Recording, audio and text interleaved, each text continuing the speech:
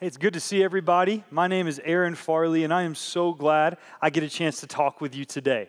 Now, I know you're looking at me, and you're like, this is not normally what the guy on stage looks like, but let me reassure you, this is all part of the job description, okay? I am our student director here at Sagebrush, which means I get the awesome opportunity to work with our high school and middle school ministry called Remix, which is so awesome. We have the best students in the world at this church.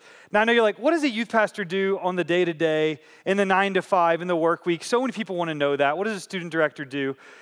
We do more than playing dodgeball and eating pizza, all right? I know that's been your whole idea. That's all we do. That is a big part of the job description, but that's only a small piece.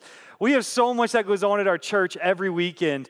And if you ever see a family dragging their teenager out of the back seat of that car, and their eyes look bloodshot red, they've got like their hair matted in the back, it's because they have not slept for like 4 days straight. They played Fortnite or watched every single possible thing on TikTok. Their parents have got them by the back of that hoodie that they're wearing, whether it's 10 degrees or 100 degrees, and they've got shorts and Crocs on just the same. The weather has doesn't matter to them, all right? And they come in, their parents have forced them to come into the student room, and they're just like, please, just do anything to put a smile on their face and tell them something about Jesus, all right? Parents, thank you for making our life so easy. Thank you for that, all right? No, I absolutely love it. I'm a little biased, but I believe we have the best students in the world. Let me tell you a little bit about what we have seen in Remix over this last year here at our church. We've seen 200 students come to make a decision to follow Christ this last year. I mean, that is so exciting. It's incredible. And we have saw 150 of those students take the next step to actually then choose to be baptized as well in this ministry. And yeah, it's been crazy how God is doing in our Remix environment. So let me say this, if you're a high school or middle schooler, you're hearing me today, any of our services, any of our campuses, go and find the student director. Give them a high five. They love to give you something for free and tell you more about our future opportunities. If you're digital, you can always check us out on the Remix app, where we have loads of content digitally for you as well. If you're an adult in the room and you're hearing what I'm saying and you're like, man, this kind of moved me. I need to serve. I need to get a part of this. I learned years ago that 90% roughly of young people who will make a decision to follow Jesus do so before the age of 18. So our student ministry is kind of like that home stretch. It's an opportunity for you to come in and help these students in that last moment before they go into young adulthood, and you could maybe be a part of seeing a young person's life and eternity changed. If you're interested in doing that, you can always go to the Sagebrush app, click Decisions, and then go on there and sign up to serve. You can also text 505-922-9200, and we'll be in contact with you this week. We would love to have you come in and help us serve. But let me open with a quick story. I remember a time that I went to a bachelor party. You're like, I just got over the man bun and everything else, man. Now you're going to tell me about a bachelor party. Well, there was this time that we had decided we were all going to go mudding, all right? Like, I'm in Georgia. We're in the southeast, okay? This is not a normal bachelor party. This is a Christian bachelor party. And to add insult to injury, this is a redneck Christian bachelor party, all right? So you already see where this is going. We're going mudding, and it's freezing in the morning in Georgia. You got so many layers on. By the afternoon, you're blazing hot, and the humidity is at like 90%. So you've got sweat dripping in only places God needs to know about. And we decide we're going to go out there, but this is not just mudding as normal. This isn't just a regular four-wheeler or a golf cart you'd see at your family's house. These are one of those rented, side-by-side machines, full four doors, leather interior, surround sound audio. It has every bell and whistle. It's this ATV that would just blow your mind. And I was like, you know what? I'm not qualified to drive this thing. I don't even want to drive my mom's hand-me-down Toyota Corolla. I'm definitely not going to wreck this machine today. I don't want to be the one having to pay for this. So I hopped in the back seat that afternoon. Well, there was another guy on the trip with us. And that morning, he had drank some not-so-Christian juice. Okay, I'm not talking orange juice or apple juice. Are you following me? He had a few sips that were not on the Christian bachelor party with us. And he decided he was qualified to jump in the driver's seat. Well, I completely forgot about it. I had not even thought about him having something to drink that morning until about 2 seconds in, when he is pedal to the metal. I mean, foot to the floor. We are just flying. And we go around this first curve. You know, the back wheels are coming off. You're seeing the dust behind us. We are all of a sudden in the Redneck Fast and Furious episode 90 or whatever they're on now. And that's all fun. That's all great until we hit a massive mud pit which is kind of what you're supposed to do, but not at the speed we were going. And we begin to sink, and we go from the redneck Fast and Furious to the redneck Titanic. Okay, we're all freaking out, we're screaming, we're unbuckling, we get out of this thing. And I just remember thinking, why did I let this guy drive for me today? Have you ever been there? You hopped in the back seat, and the driver is up there, they got a soda in one hand, they're texting or emailing in the other, they're blasting the radio, they've got Taylor Swift on and they're dancing. And you're like, who is driving as we're swiftly approaching traffic? You know what I mean? You ever had that moment? All my control freaks and backseat drivers, you at least know exactly what I mean. Well, today I want to talk about in our lives, how many of us have gotten in the backseat? I don't mean in an actual car. I mean spiritually, mentally, emotionally. How many of us have jumped in the backseat of life and we allowed all these other influences and people to begin to control and drive us to places we could never have imagined? Do you remember last year at the end of 2022? You had these big goals and aspirations for all that 2023 would hold. You said, well, you know what? My bank account will be the best it's ever been. I'm going to get healthy. I'm going to get in shape. I'm going to be disciplined. I'm going to go after my family and my friends. I'm going to get involved in church. I'm going to spend time with God. We had all these amazing goals, but somewhere, if you're anything like me, throughout every year, it's kind of like I become a little more lethargic. Things slow down a little bit. I get a little less disciplined. And all of a sudden, I kind of end the year in a worse position than I was when I started. I'm just getting dragged along the back. I'm no longer even close to even in the vehicle, much less in the driver's seat. And I don't know what's going on. I don't know who's driving. I want you to take a second and consider with me some of the influences that, if we're not careful, might begin to control and drive our lives. It could be personal pride, laziness, or settling for subpar, relationships, sex, money, media, pride, influence. I mean, all of these things, they're not inherently evil, but when they begin to control our futures, we are going to end up sinking. Today, I want us to talk about how do we take the only pilot, the only one worth trusting, and put him in the driver's seat of our life. How do we hand God the keys and say, I need to go your way, not my own. I don't trust where I've been going or what anybody else has for me. God, you need to drive my life. How do we put God in the driver's seat? We're going to do that by looking through the life of Moses. Now, if you don't know much about Moses, let me give you a little bit of history. Moses was born into a Hebrew nation at the time when the Hebrews were enslaved to the Egyptians. And the Egyptians were so scared of the threat of revolt from these Hebrews that they decided they're going to kill every Hebrew boy that is born. I mean, that's a good way to have population control. Kill all the young men. So Moses' mother is pregnant. She's about to give birth. And right as she is, I mean, can you fathom that?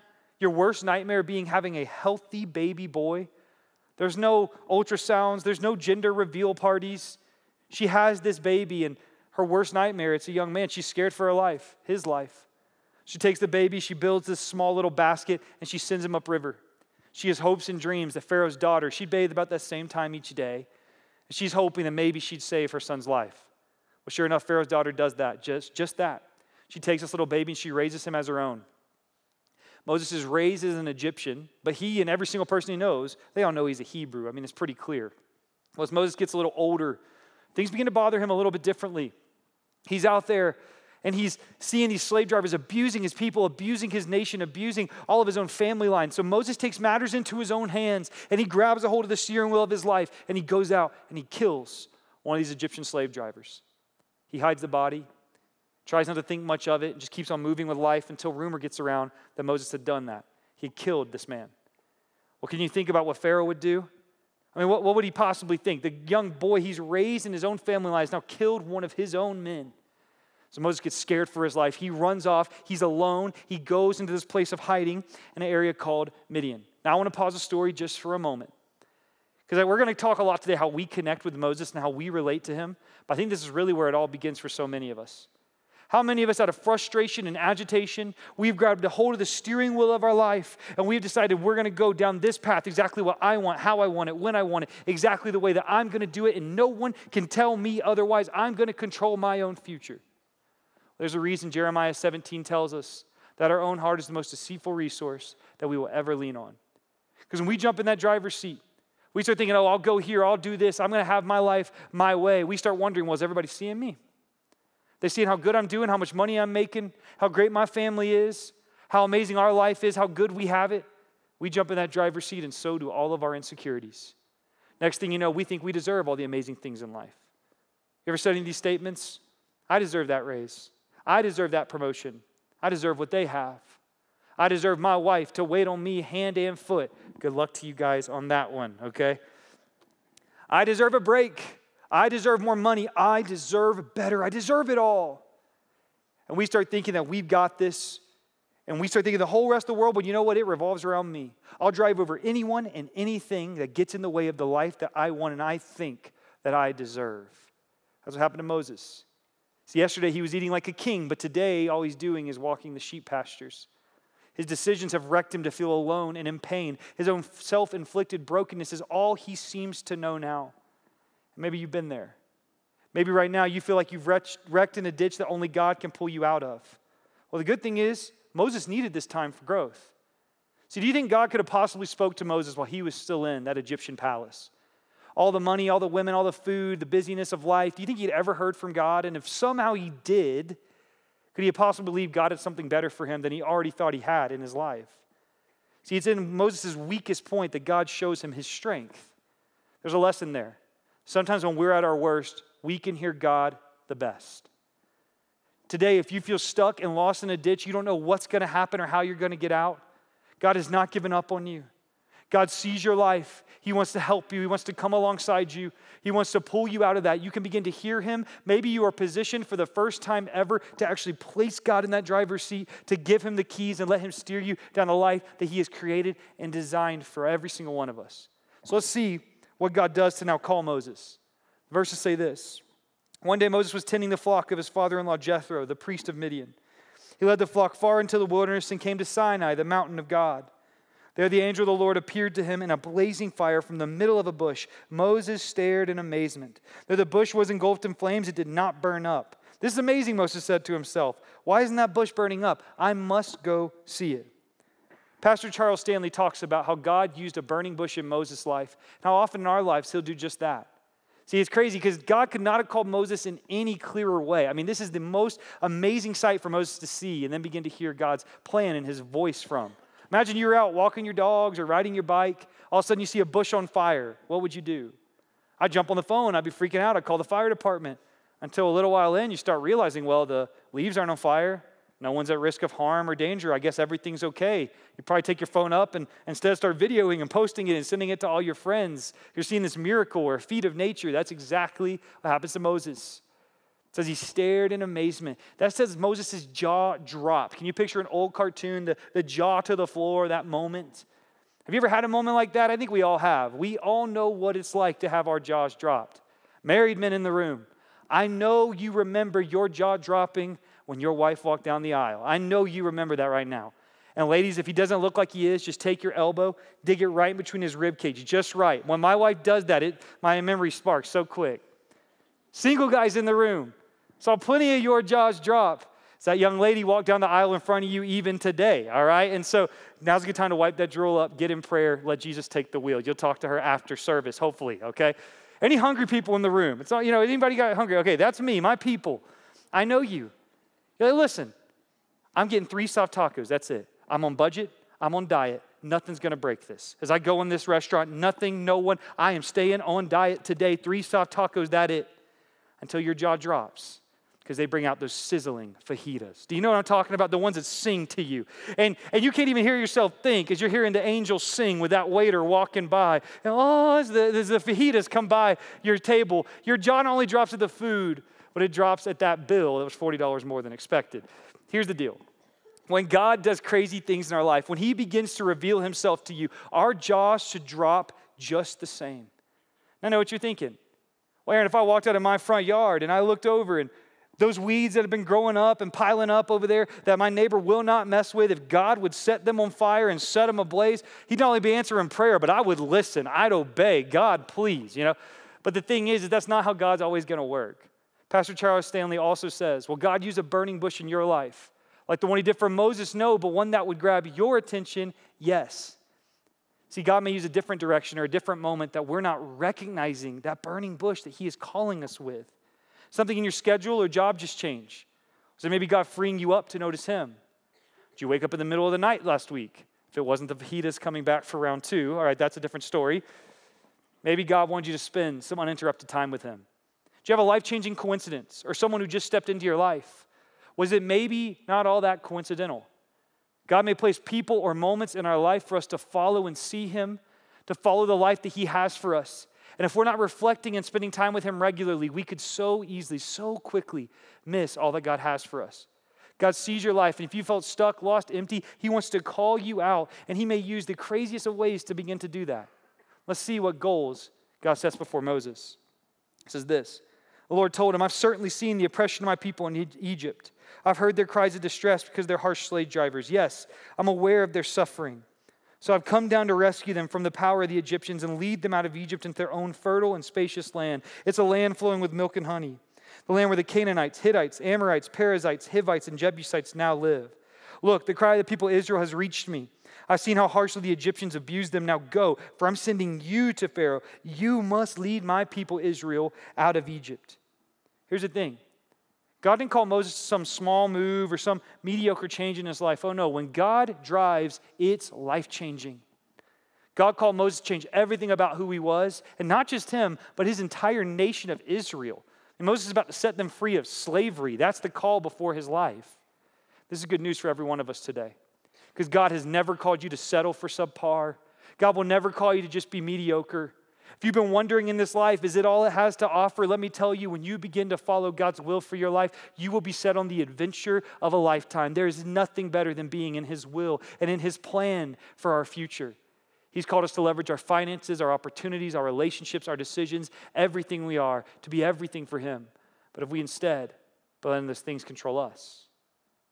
Consider this just for a moment. What does Moses do next?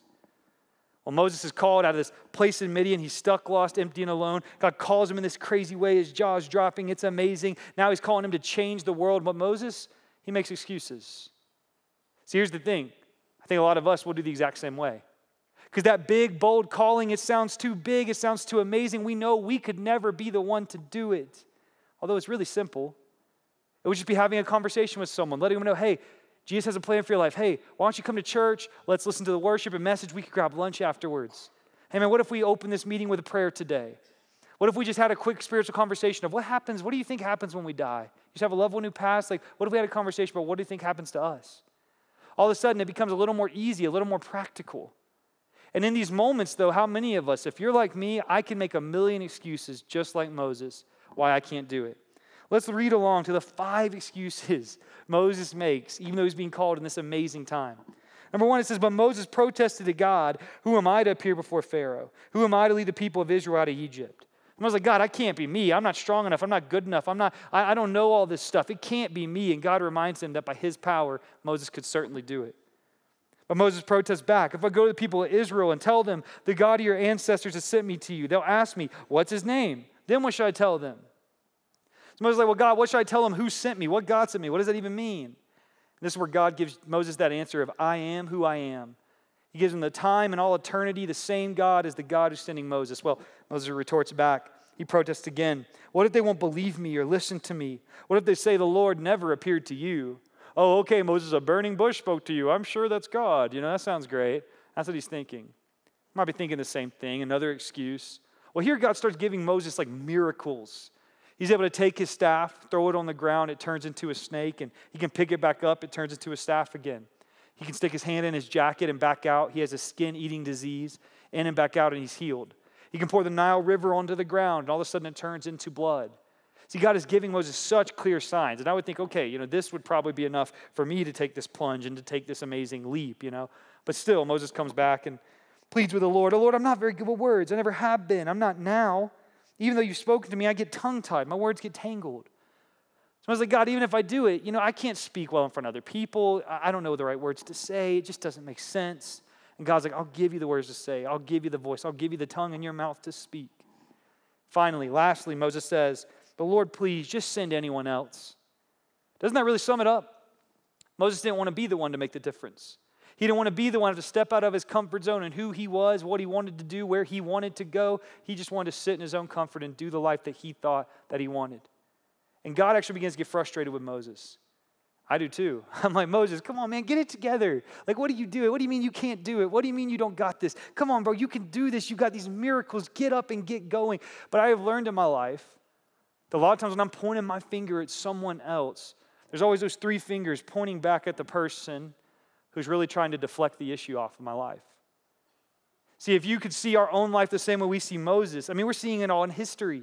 We're seeing it in perfect 2020 vision. We see everything he did, everything he was, everything he was going to do, and all that's in between. So it's pretty easy to tell right and wrong and be frustrated when they have an excuse. Imagine if someone could see our life like that. Imagine if you could see your own life like that. If you could hit the 0.5 button and zoom out and see everything from a 10,000-foot view, how many times would we be frustrated with ourselves? Oh, why didn't you go there? Why didn't you make a difference for them? Why didn't you speak up? Why did you walk by that person in need? Why didn't you pray with them? Why didn't you bring up the conversation of God before we lost our loved one? Why? We could go on and on and on of all the opportunities we missed. Why didn't we get plugged into our church? Why? I mean, we could just keep going. We get so mad at ourselves, just like we do with Moses. Instead, what if we began to learn from Moses? That our excuses, they only get us further from God's goals. It's about all they're good for. It's pulling us away from God's best plan and God's best interest, who he designed you to be, what he's created you to do.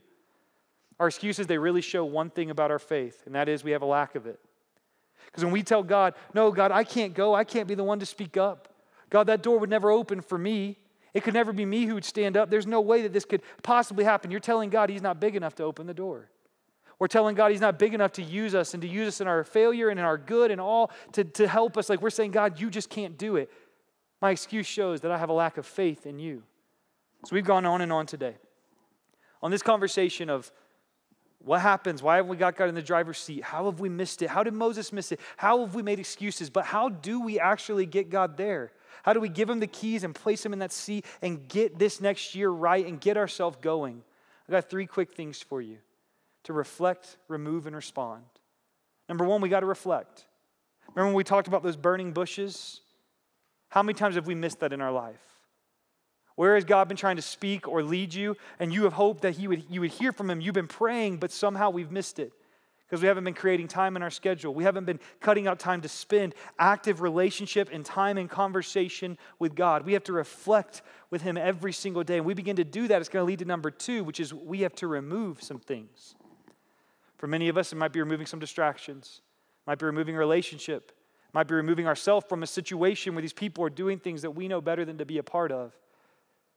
But if we really want to get serious with our time with God, if we want him to drive, we're going to have to reorient our priorities. We're going to have to remove some things out to make way for him. We've got to reflect. We've got to remove. So lastly, we can respond. And we can respond with an excuse, or we can respond by making a difference. But it's very rare that we will be able to do both of those things.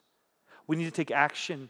We need to find places and moments in our life of how we're actually going to change the course, what goals, what plans, what people we're going to set in place so we can get ourselves to respond to God in action and not keep making excuses.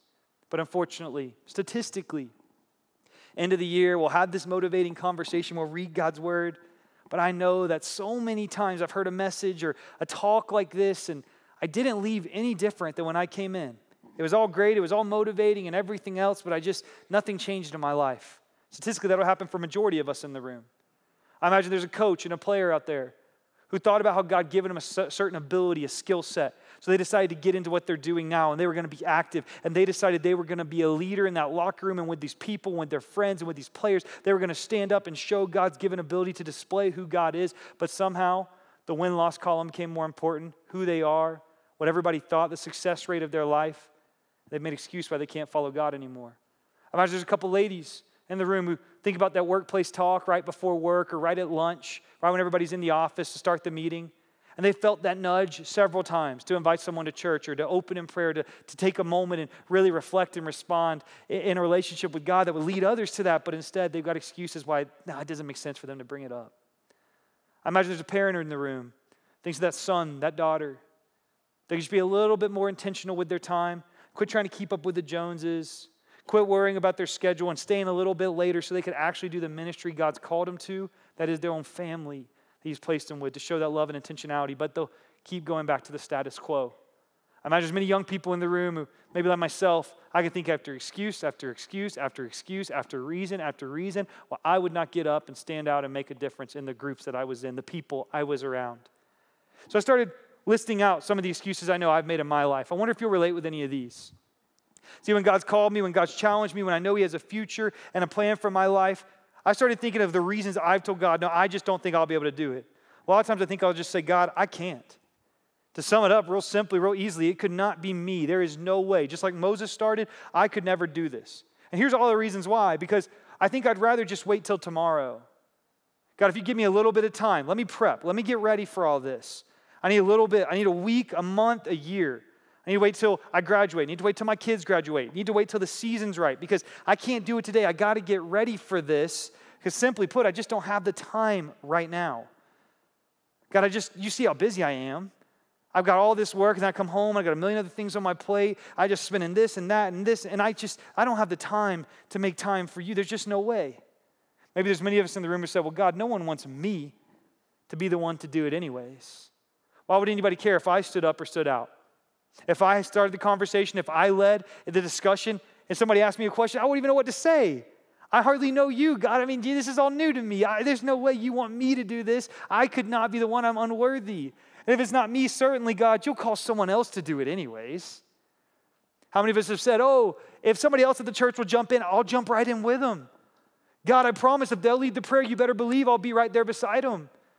If they'll jump in and all the people from my kids' sports team, if that other dad will lead, I'll jump in, I'll help, I'll get them, invite them to church. I'll do it if someone else will do it.